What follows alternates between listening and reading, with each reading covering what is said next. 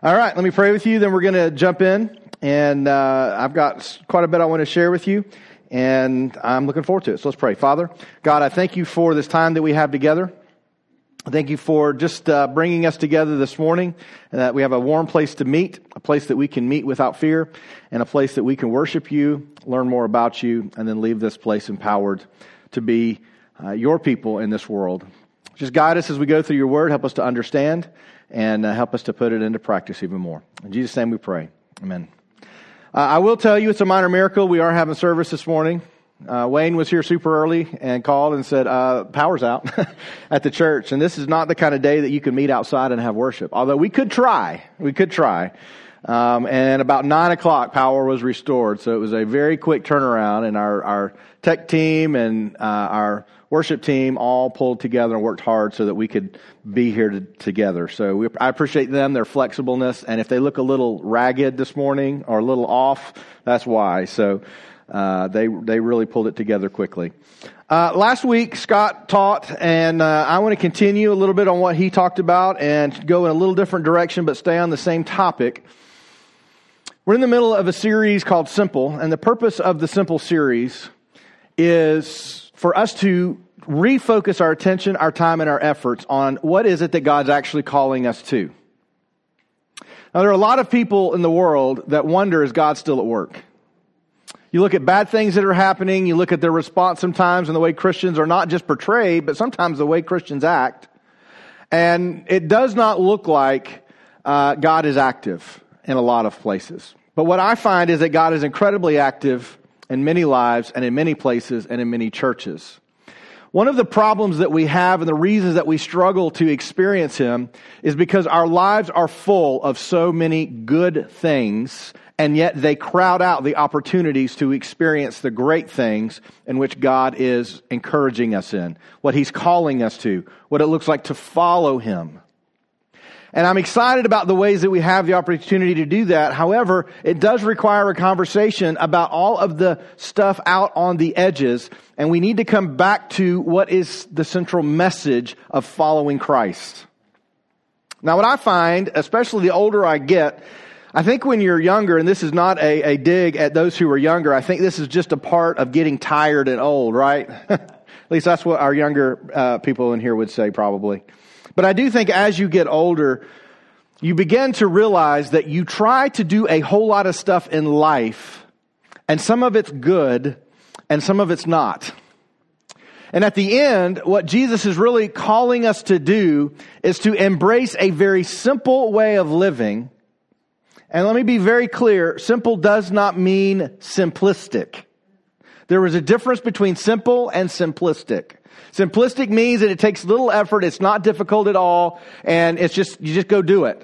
Simple means that the concept is simple, although it may be very difficult in order to live it out. So I want you to understand there's a difference between being simple and simplistic. Now, we began the series just going back and talking about having a simple faith.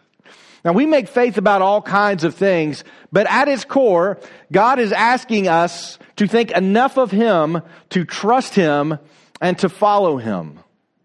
In fact, whenever we are giving some kind of a profession of faith, what we are basically saying is, I believe you are true, I believe you are good, I believe what you say is real, and I believe that I need to follow you in the ways that you call me.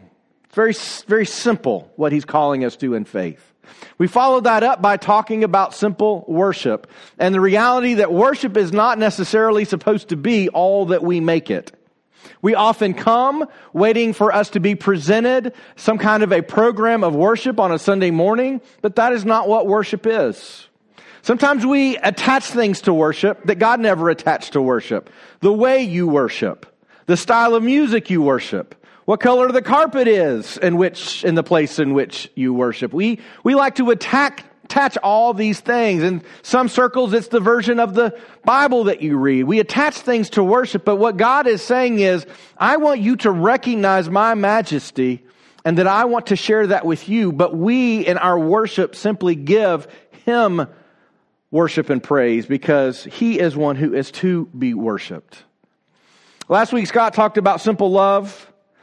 And I want to readdress simple love again. I'm going to pick up a little bit about what he talked about, but there are a few other things that I want to talk about as well. And I want to start with 1 John chapter 2, because at its core, and what Scott shared last week, we are called to love people. Now the problem is whenever we ask three people, what does it look like to love somebody? You get three different answers, don't you? In fact, if we were to go through the room and everybody said, well, this is what it looks like to love somebody, or this is what it looks like to be loved, we would probably all have some different response. But Scripture is very clear that the concept of love is very simple. When we make it complex, we take away the power of what love is. And so I want us to go through that and understand just a few things. We're going to begin with 1 John chapter 2, verse 1. It says, "My little children, I am writing these things to you so that you may not sin. But if anyone does sin, we have an advocate with the Father, Jesus Christ the righteous. He is the propitiation for our sins, and not for ours only, but also for the sins of the whole world. And by this we know that we have come to know him, if we keep his commandments. Whoever says, I know him, but does not keep his commandments is a liar, and the truth is not in him. But whoever keeps his word, in him truly the love of God is perfected. By this we know that we are in him. Whoever says he abides in him ought to walk in the same way in which he walked." Which is interesting because Jesus frames several conversations all within the context of love. He says, if you know me, you are going to walk like me. And if you want to demonstrate love, then that means you are going to follow my commandments. You're going to follow my teachings. But at the end of the day, if we're going to have a discussion about love, because we all have a different definition or a different expression, some of you have been through the study, the 5 love languages, and it maybe helped your relationships in which, I feel loved when you do stuff for me, or I feel loved when you say encouraging, positive things to me, or I feel love when we're just together. There's all kinds of ways we can feel it, but if we're going to truly have a conversation about simple love, we have to come to the place of understanding, well then what is it as God describes? And as we begin that, we have to understand this very simple concept. We as followers of Christ must mimic Christ. Now I can give you what I believe is the very best definition of love. I can give you the way I think you should do it, and the actions I think that you should follow, and the words I think you should say, and I can give you that list. In fact, you can read a whole bunch of books on this topic. There are lots of Christians that will provide you with a list on what to do, how to do it, who to do it to, and who not to do it to. But at the end of the day, if we're going to just draw back to what is the core of the gospel, we will mimic Christ. That is important. Once we understand that, then we can eliminate most of the arguments that are out there, and we can begin to hone in on, well, if we're going to mimic Christ and what he taught, then how does Jesus love others? Now, before you push back and say, well, Jesus was the Son of God, Jesus was God, and I'm not, and I know he's fully human, but he's also fully God, and the reality is that Jesus never made that differentiation when he called us to follow him. He said, when I show you what it looks like, I want you to mimic what I'm doing. Now, the reality is, 2,000 years later, we're still struggling with figuring that out. We still argue about it. We still struggle with how to live within that.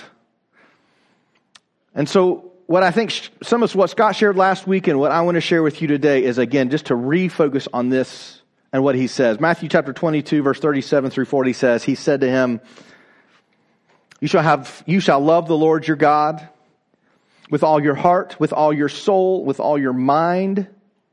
This is the great and the first commandment. And the second is like it, you shall love your neighbor as yourself. And on these 2 commandments depend all the law and the prophets. Now, Scott shared last week, went through the 10 commandments and shared how each of those, and if you will look and what Jesus is saying here, is that everything God talked about in the Old Testament, everything then that Jesus began in the New Covenant, in his blood, was all focused around these 2 things. They're not separate issues. It's the same issue. God is continually calling us to be a people of love, and He is continually putting in front of us that before everything, there is one thing that we must stay true to, and that is our love for God. Our love for God. The most important commandment from Jesus for all of life is to love God with all of your heart, your soul, and your mind. That comes before anything else. That is the foundation for which everything else flows.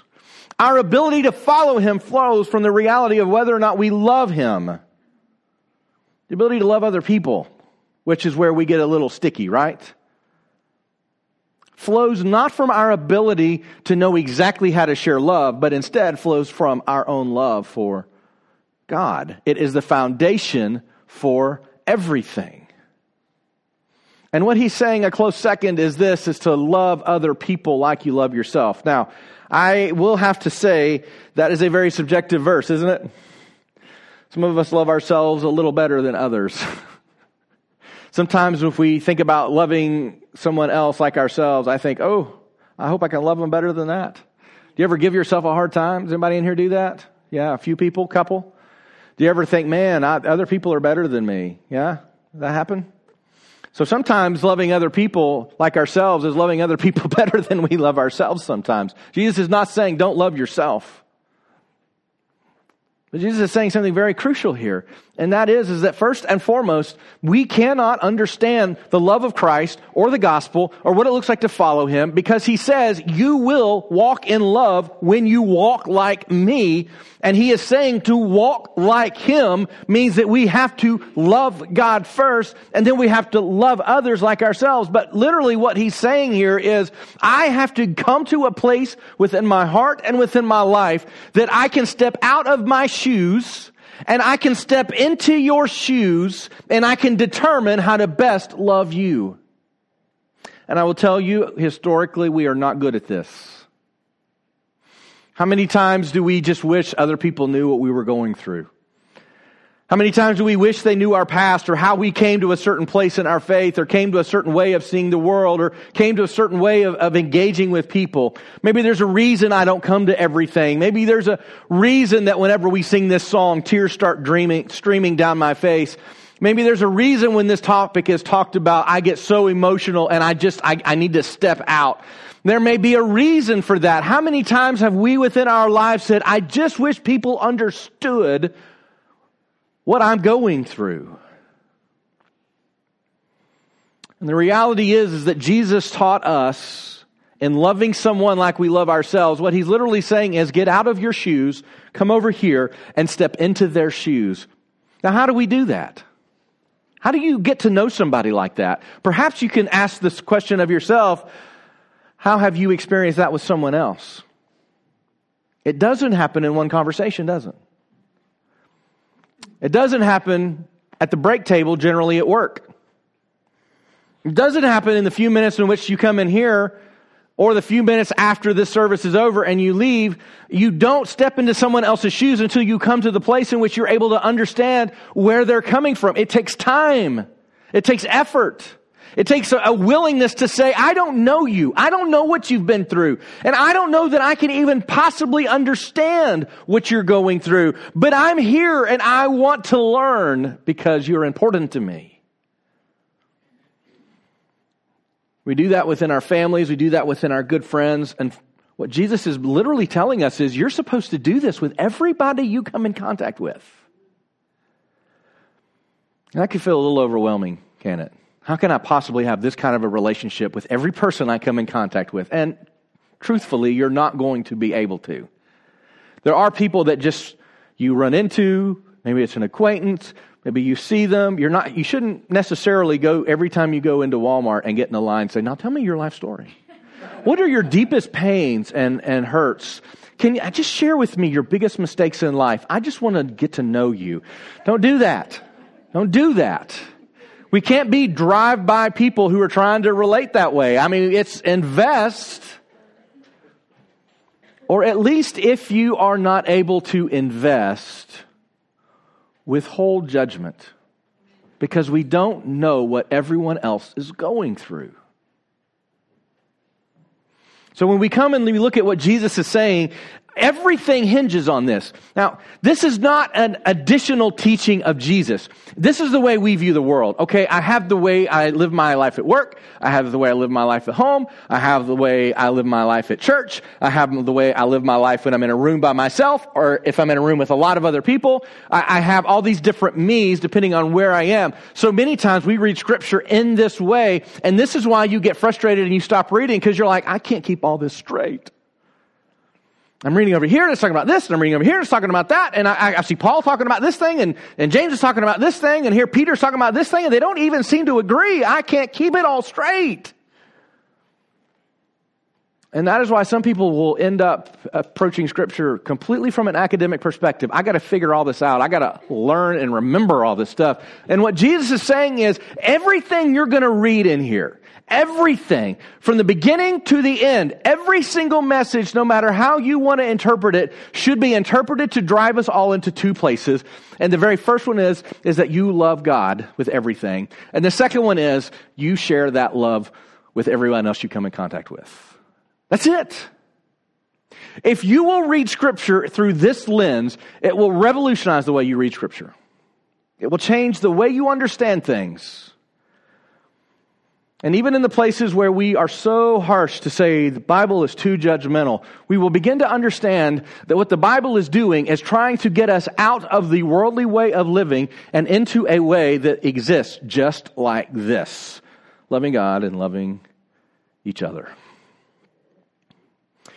If you want to do something fun, read through Leviticus and Deuteronomy. It is a laugh riot, let me tell you. You are going to get in there and be like, I can't stop. I cannot peel myself away from this book. This is so engaging. I mean, this is like, how is this not on the bestseller list just by itself? But if you actually pay attention, here's what you will see. You will see that most of these laws, and this is what Scott shared last week, most of these laws, most of these instructions, not just the 10 Commandments, but all of the law, pushes you to be a good friend, a good neighbor, a good husband or wife, son or daughter, follower of Jesus. Now we get hung up on certain passages of Scripture because he says some pretty incredible things like, if your eye causes you to sin, pluck it out. I've got both my eyes. I don't like that verse. I don't follow it to the letter. I'll tell you straight up right now. If your hand causes you to sin, cut it off. Now, there are a lot of people that love those kinds of scriptures because they're so bent on what I'm going to talk about in a minute, which is our greatest tension with love. Our greatest tension with love is our tension to be holy or right. This is always in tension. We're always going to struggle with this, and this is where our Christian struggle is, not just now, has always been, always will be. And so what he's saying is not, I want you to go out and find everyone who's not loving me well, and I want you to gouge their eye out, and I want you to cut their hand off. But there are people who read it like that. Instead, he's saying it would be better if, because you are missing the point of the whole story. You see, if you could live within the kind of love that he's talking about without a hand or without an eye, it's worth it.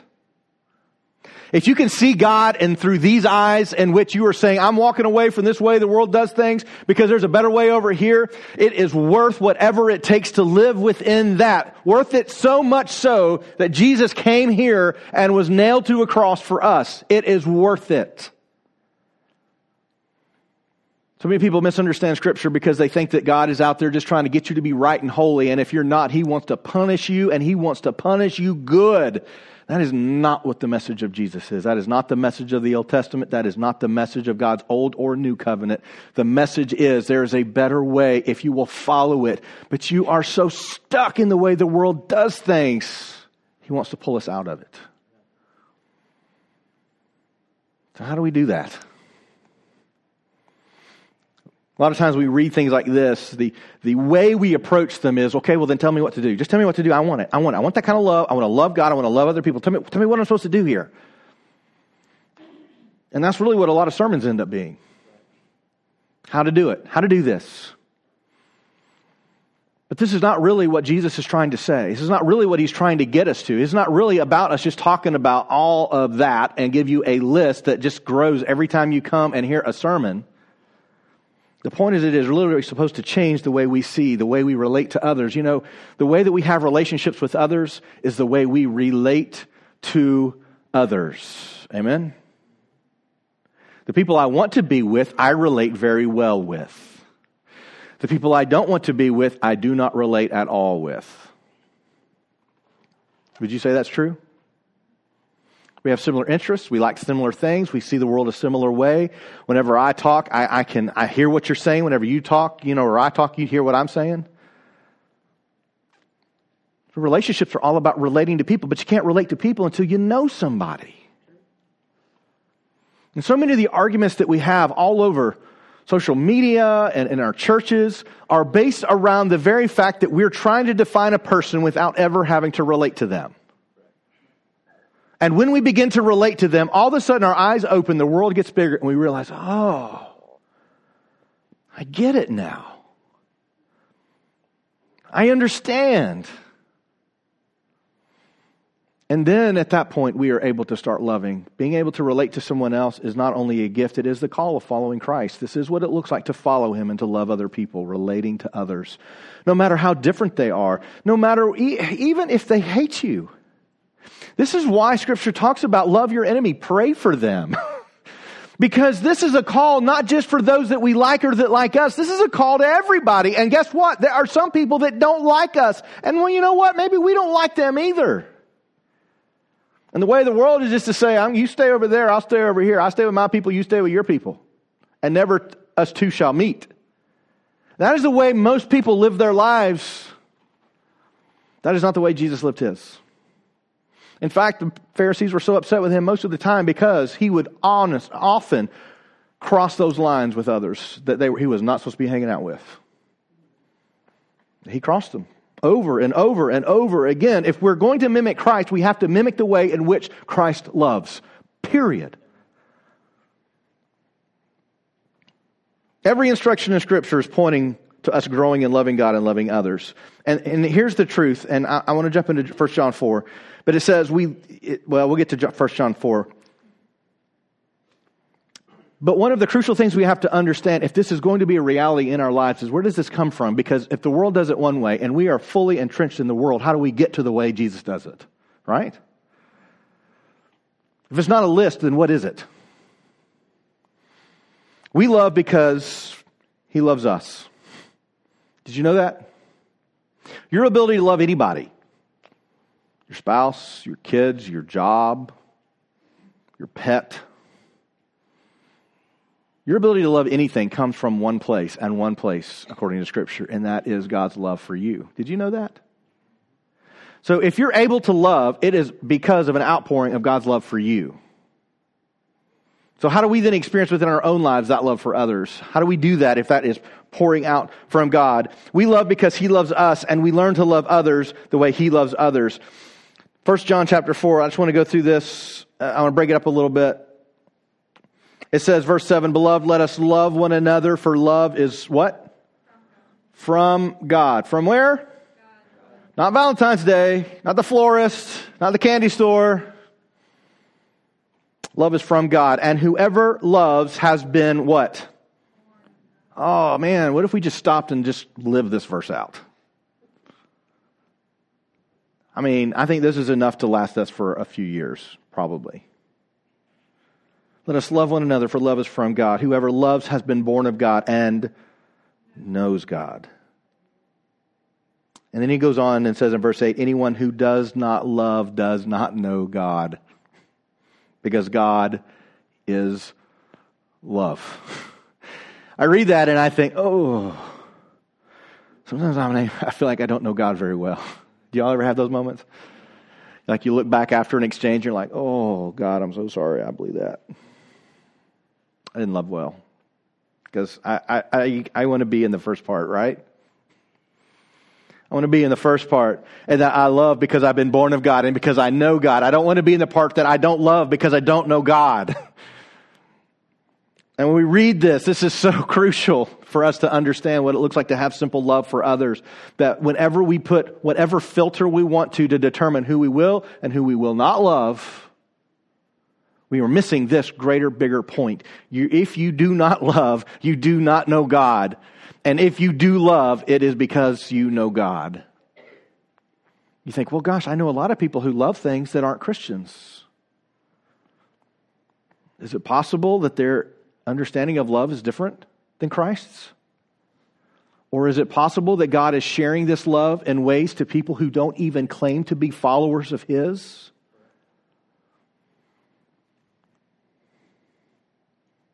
If we look at this and just take it for face value, it literally just says we should love each other. 3 things from these little passages right here. We should love each other. You would agree with that, I'm sure. You're here. You're like, okay, move on. We got it.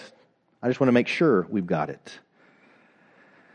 John 13:34 and 35, Jesus says this about the new commandment He was giving. He says, a new commandment I give to you, that you love one another just as I have loved you. You also are to love one another. By this all people will know that you are my disciples if you have love for one another. We read that a lot here because I just think this is so devoid within the church and so important. The indicating factor of a church that follows God is one that loves each other. That is the indicating factor. And what we can see through these, 1 John 4, 7 and 8, John 13, 34 and 35, is those who know how to love well know God. That's where it comes from. That is not only just the foundation, that is the spring in which He is constantly flowing within to our lives, showing us love so we can go out into others. And a third thing out of these are this: those who do not show love do not know God. We have to understand this. Honestly, every time we say something, this needs to be the filter in which it goes. Every time we post something, this needs to be the filter in which we post. Before we post. Those who know how to love well know God. Those who do not show love do not know God. 1 John 4, back to 1 John 4, verses 9 and 10 says, in this, the love of God has been made manifest among us, that God sent His only Son into the world so that we might live through Him. In this is love. Now John is beginning to frame what exactly it means to love, and what is the love that Jesus is offering us. Let me read that again. In this, the love of God has been made manifest among us. This is how He did it. How He manifested this love in a visible, physical way among us. That God sent His only Son into the world so that we might live through Him. In this is love, not that we have loved God, but that He loved us and sent His Son to be the propitiation for our sins. In other words, when we do begin to describe or define love based on the way that Jesus loved, it was directly tied to our ability to overcome sin and to be with Him forever. This was the primary way in which He's showing love for us. And He loved us first. This was all initiated because of Him, not because of us. So love is tied up very much so in the gospel. Jesus was God's greatest act of love towards us. When He came and He walked and He taught, but more importantly, when He died, when He rose again, that was the love that He was sharing with us. To escape this world, to escape sin, to no longer be oppressed or shackled to it, and instead to be free, to experience a different way. This is what we desire for others. This is where the gospel gets a little screwy for people. Because for some, the gospel is tied up in being right. For others, the gospel is tied up in knowing Christ. Those are two different things. When I'm tied up in the gospel being right, I want you to know everywhere you're wrong. I will tell you everywhere you're wrong. And if you want to be right with God, you will agree with me in every place that you're wrong. And yet, funny thing, I don't enjoy those conversations. Do you? Do you love those people who come up and tell you you're wrong? Aren't they lovely people? Would you schedule time every week to spend time with them? Oh, would you come? You know what I need? I need some time for you to tell me I'm wrong. That's what I need right now. My week's kind of rough, but that would be a good pick-me-up. Can you come tell me where I'm wrong? None of us do that. None of us feel that. And there is a tension, again, between love and holiness. However, when we begin to understand that the gospel is not just about telling someone they're wrong and I'm right, we still understand there's a greater call out there that He's pulling us to, that if we accept it, we experience it, and that is love with Him and love with each other. What if that's what heaven is all about? We just all love everybody. And I know some of you are realists, or you, like me, sometimes struggle with cynicism, and you think, oh yeah, that sounds great. Heaven, everyone's just going to walk around being in love with each other. It's just going to be wonderful. But I'm going to tell you, maybe not in the way that we define love, but in the way that He does, it will be wonderful. If we define it by we all have to be exactly the same, I don't know that that's going to be heaven. So as we look through this, when we begin to understand, we understand that what He's trying to show us is that the love begins in Him showing it to us with Jesus on the cross. 1 John 4:11 and 12 says, Beloved, if God so loved us, we also ought to love one another. No one has ever seen God. If we love one another, God abides in us, and His love is perfected in us. The way we love others can, and I say can, demonstrate God's love to them. I say can because that doesn't mean it always will.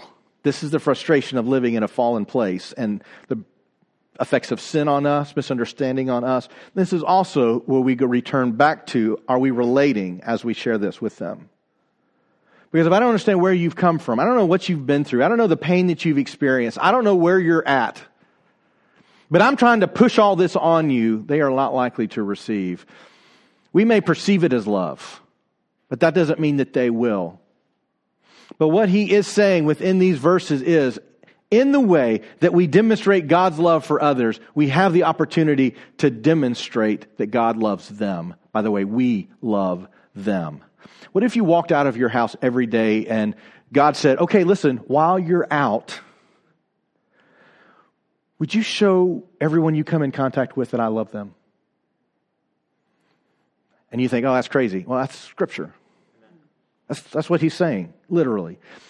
Hey, while you're out, while you are in line at Walmart, and I know there are 5,000 checkout lines and only one cashier ever, and you're frustrated, and the person they bought every item that's in their cart does not have a barcode on it. I know. Would you be sure and let them know how much I love them? Doesn't that change the way we respond to people? How about we're driving to work, and I know, it's like everyone has to get there before you, right? It's like if they get there, they've got to work longer. So whoever gets there first gets to leave work early. And so they're going to beat you no matter what. And you're just thinking, oh, how lovely. They're excited to get to work. Because that's what you're thinking, right? And what if God said, that person's about to cut you off and you want to say some things to them? Would you be sure they know that I love them? Would you be sure? Whenever the next issue comes up on Facebook or Twitter or Instagram or I don't know, Snapchat or wherever else everyone is, Pinterest for those of you who just want to go buy more stuff. I think that's all Pinterest is good for. Oh, there's some Pinterest fans in here. Oh, not feeling very loved. I'm not feeling very loved. That's what's going on right now.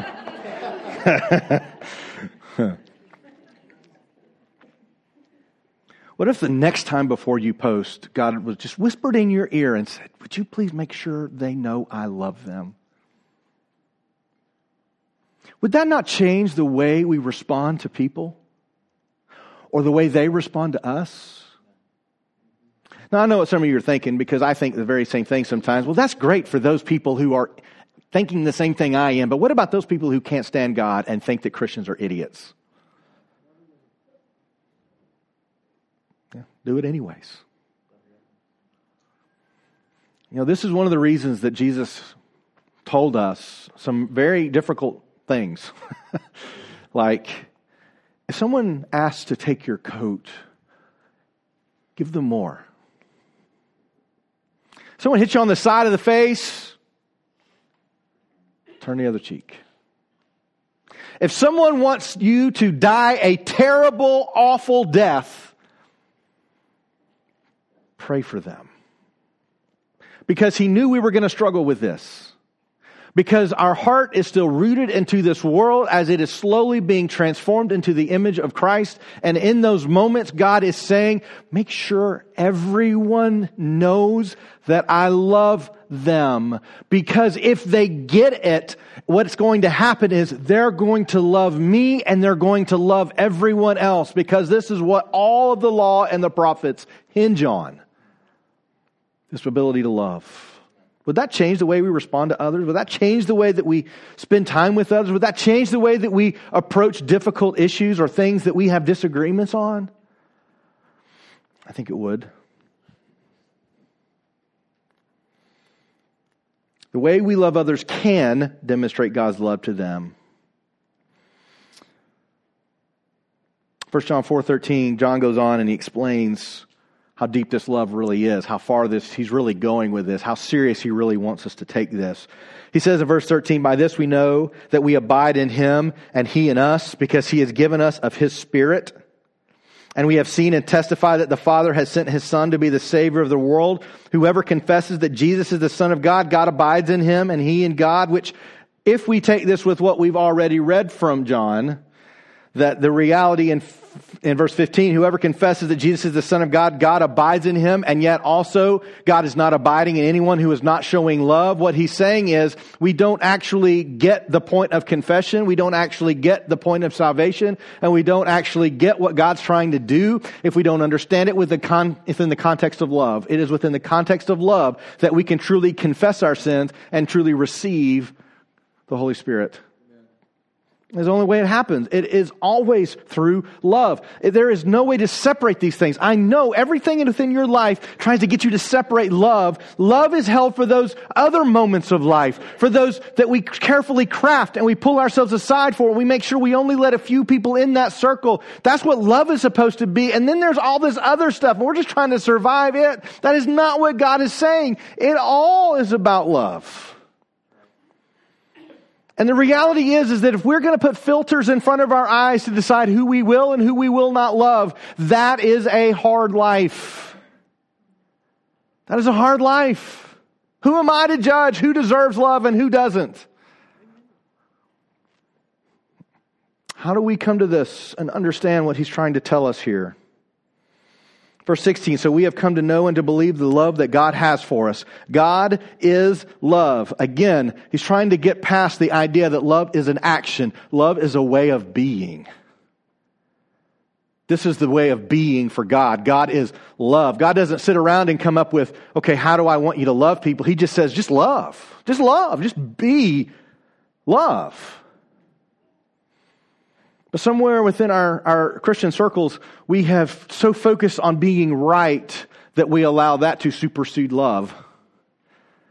And within that, so many people walk away from faith, walk away from the church, and will never listen to God. And God will say, that is not my representation of what my Son did on a cross. Because I told them to love you. Not tell you that they're right and you're wrong.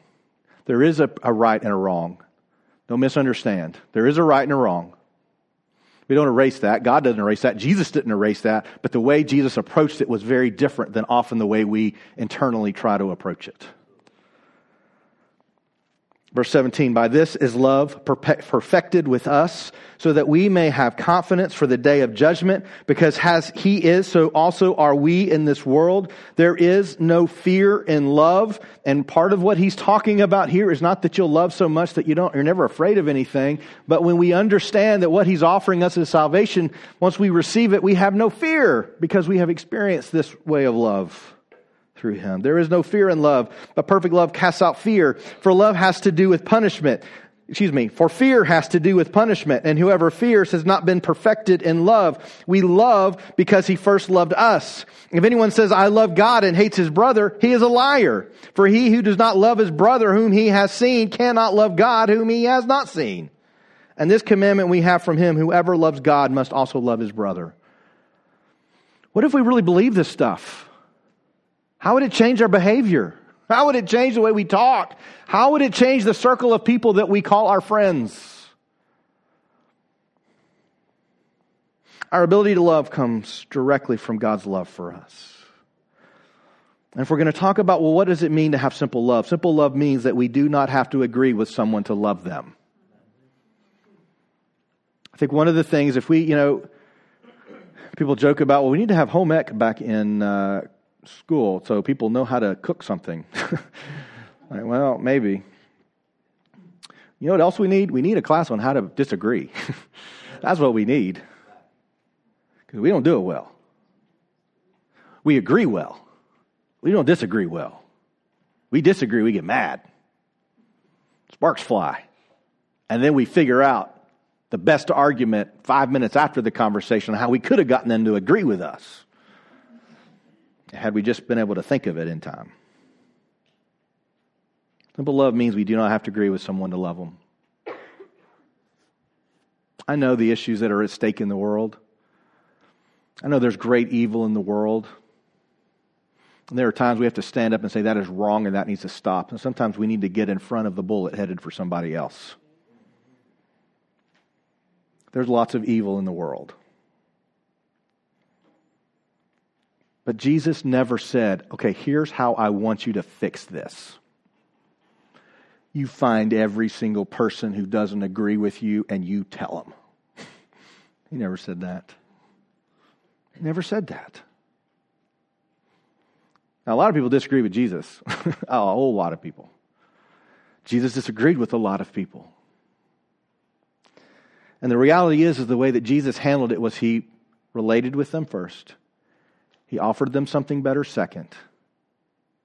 And then in passing, he said, go and sin no more. You want examples of that? How about the woman caught in adultery? She's pulled out. The law says you're caught in adultery, you need to be stoned. So men were lined up, ready to do it. All right, we caught her.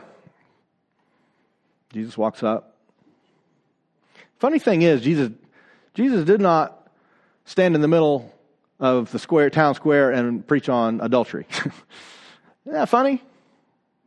He never did that. That's so interesting. He never got into the temple and started, as far as we know, maybe he did, and they just didn't record it, although if they did, I think they would have recorded this. He did go in there and tell everybody, this is where you're wrong. Instead, he went over and he knelt down and drew in the dirt, and I don't know what he drew in the dirt. I always imagine he drew, he started naming sins, and all the guys, of all the people standing around, he just kind of tapped into that omniscience moment, started naming sins, and everybody holding a rock was like, I'm out of here, I don't know if that's what he did, but I think it's fun to think of it that way. Drew in the dirt, but what is his response? You who are without sin, cast the first stone. And as everyone has left and he picks this woman up, he simply says, now go and sin no more. Her repentance was not necessary for his act of love. Her saying, I love Jesus and I want to follow him for the rest of my life. Maybe that crossed her lips. Maybe it didn't. We don't know. We've talked quite a bit over the last few weeks about the Samaritan woman at the well, and Jesus walks up and he's thirsty, and first and foremost, he shouldn't have been talking to her based on Jewish customs and culture, and yet he did, and he asked for a drink, and she offered. What did Jesus say to her? He knows that she is sleeping around with other people, and he could have just come in and said, listen, I need someone. Is there someone who's less sinful than you to offer me some water in this place? But instead, he offers her what? Do you remember? I've got something for you. I've got something for you. It is living water, and the kind of water that I want to offer you, guess what? You will never thirst again. And then he brings up her husband, or lack thereof. See, Jesus didn't shy away from issues that brought oppression and hurt in other people. He just didn't lead with it. And the reality is, we cannot reach people and let them understand how much God loves them by leading with what we perceive to be their greatest sins. Instead, we've got to offer them something better, the whole point of the whole exercise, because if the point of the exercise is being right, we are all doomed. The point of the exercise is that we love. We love. And what happens if we take all those filters off and all that energy trying to determine whether someone's worthy of that love, and we just say, I'm just going to love you. I don't know who you are yet. I don't really know what's going on in your life. I don't know why you're the way you are. I don't know why you're saying the things you're saying. But you know what? I'm just going to love you because that's all I know from God. Because that's what He is and that's what He told me to do. I'm just going to love you. What would happen if we did that as the body of Christ, the bigger body of Christ within Chattanooga, within our country, within the world? What would happen? I mean, talk about heaven coming to earth. It would be incredible. Simple love means that we do not have to agree with someone to love them. John 15 says this. This is my commandment that you have, let me back up. I'm jumping ahead. This is my commandment, that you love one another as I have loved you. Greater love has no one than this, that someone lay down his life for his friends. What do you think he's referencing here, by the way? You are my friends if you do what I command you. What is he commanding us? Love God. Love everybody else. No longer do I call you servants, for the servant does not know what his master is doing, but I have called you friends, for that I have heard from my Father, I have made known to you. You did not choose me, but I chose you and appointed you that you should go and bear fruit, that your fruit should abide, so that whatever you ask the Father in my name, He may give it to you. These things I commanded you so that you will love one another. Two main ideas here. Number one, the more we love Him, the more we will love others. Now listen, I don't have to stand up and say some of you people aren't loving, because once you begin to understand that, then you know it, right? I read that and I go, oh man, I got to do better. The more we love Him, the more we will love others. Consequently, the more we love others, the more we understand His love for us. And at the end of the day, if you're not sure you have what it takes to love others, I question whether you've truly yet experienced the love of God in your life, because it is living water that flows forever. When you are empty from loving others, His love fills us back up.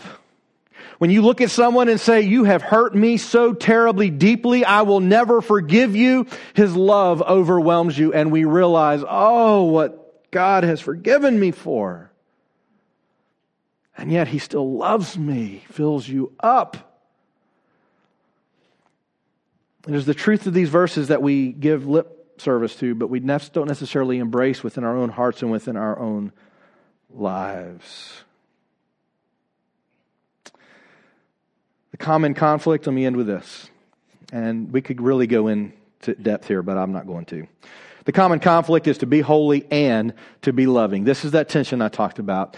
We are called to be holy as well, which means if you come from the perspective, and everything you've heard me say today is this, you know what? Don't worry about anything else. Just be nice to people.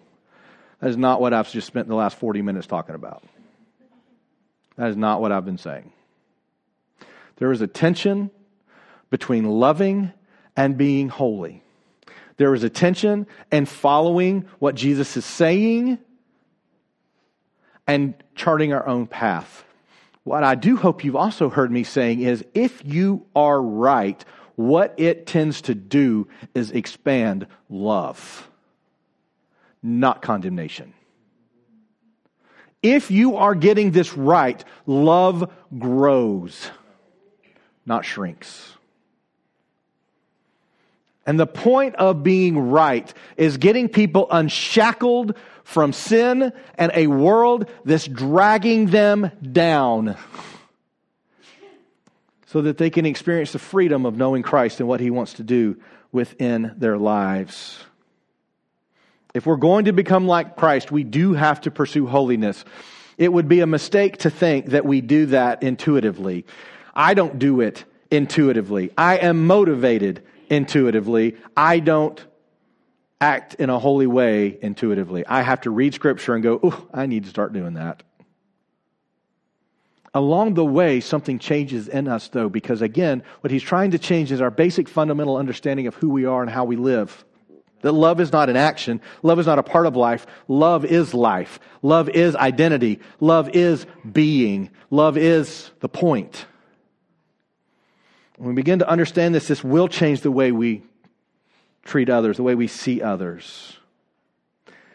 Jesus isn't asking us to ignore unrighteousness, but he is asking us to approach it with love. There was a story, I don't think it's a real story, but it could have been, it could happen. It could be happening right now. I remember a story long ago that first caught my attention, and when you hear stories and that they illustrate a point and you just get it right away, and of course now that I've introduced it that way, I'll totally mess it up, but I was told a story of a man who was on a bus, had his 2 kids with him. The man was looking out the window and his 2 kids were going nuts on the bus. Some of you are already getting anxious. They were running around, being loud, screaming, talking, playing. And you can imagine the response from everybody else on the bus. Why is he not controlling his kids? Why is he letting them run wild on this bus? And eventually someone who was looking on and just couldn't take it anymore, and the man just seemed completely disengaged, a terrible father, someone who didn't care about the effects of those children around anyone around them, finally had to speak up and say something to him. Hey, "Sir, why don't you keep a handle on your kids? Don't you see what they're doing here?"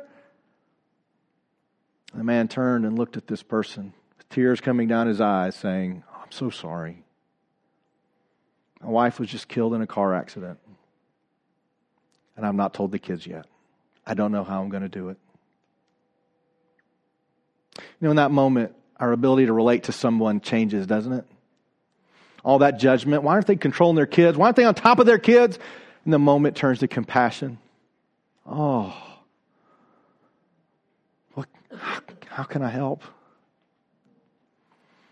This is just a story. I don't know that this was a real person, but it could have been. These things happen every day all around the world. But what happens if we, instead of jumping to conclusions, determine we're going to get the story first?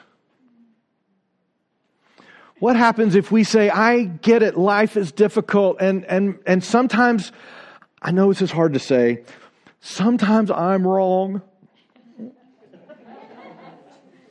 We're going to edit that out of the podcast. There have been times in my life I have been certain, I have known what I believe, I have known what is right, and then something happens in my faith with God and I realize, I was so wrong. And then Jesus appears before me, beats me up with a 2x4 and tells me I'm done. He'll never talk to me again. Actually, that's never happened. Instead, with open arms, Jesus says, "Go and sin no more." What a picture of grace and mercy. So what happens if we leave this place today with the mandate, with God saying to us, every person you run into, I don't care who they are, make sure they know I love them.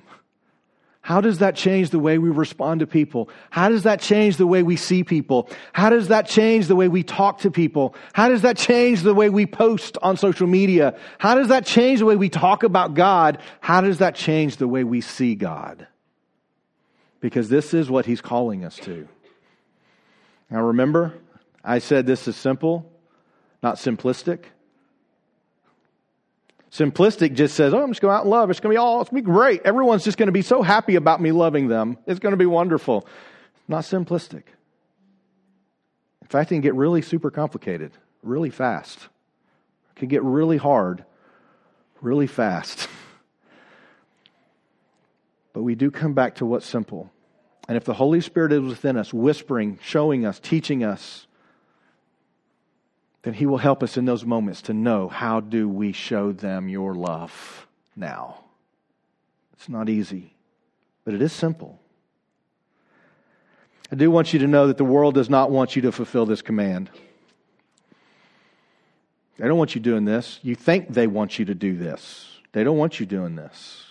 They want us at odds with each other because that keeps us distracted. Because what Jesus says is, as we love, we become one, we become united. The world doesn't want us to be united because the world changes when we're united. The world becomes better when we're united. The world is still motivated and pushed by a very evil presence from the very beginning of time. It is still influencing it so that we will miss this gospel. The world doesn't want you to fulfill this command. They want you to hate. They want you to judge. They want you to be divided into camps. I, for one, am done with that. I'm done with it. What does it look like for us to be done with that and to embrace this teaching of being those who share His love with others? Simple love is this: loving God, letting that love spill over to everyone else around you. And I will tell you, if you are looking for a life of seeing God being active within you and to see the world change around you, this will change the world around you if we will do it. Would you pray with me? Father, God, I know there are those in this room and they are here and they do not feel loved and they wonder, does anyone love? And Father, I pray that in just some way they will experience that today. I pray that when we walk into this place, this will not just be a place where we come and we experience something, or we come and we listen to a sermon, or we listen to music, but this is a place where we come intending to love each other as we walk in the door, as we walk out the door, everything in between, and everything outside of these walls, that we will demonstrate this love. I know you are working to make all things new, and we are entrenched in the old and the corrupt. But God, I pray that within this place you would open us up, you would enlarge our hearts, and that we would leave out of this place, letting everyone we come in contact know in some way, God loves them. I thank you that we have experienced that ourselves, because you said that we are only able to do this because you loved us first. So let us freely and fully walk within this and live it out outside of these walls. In Jesus' name we pray. Amen.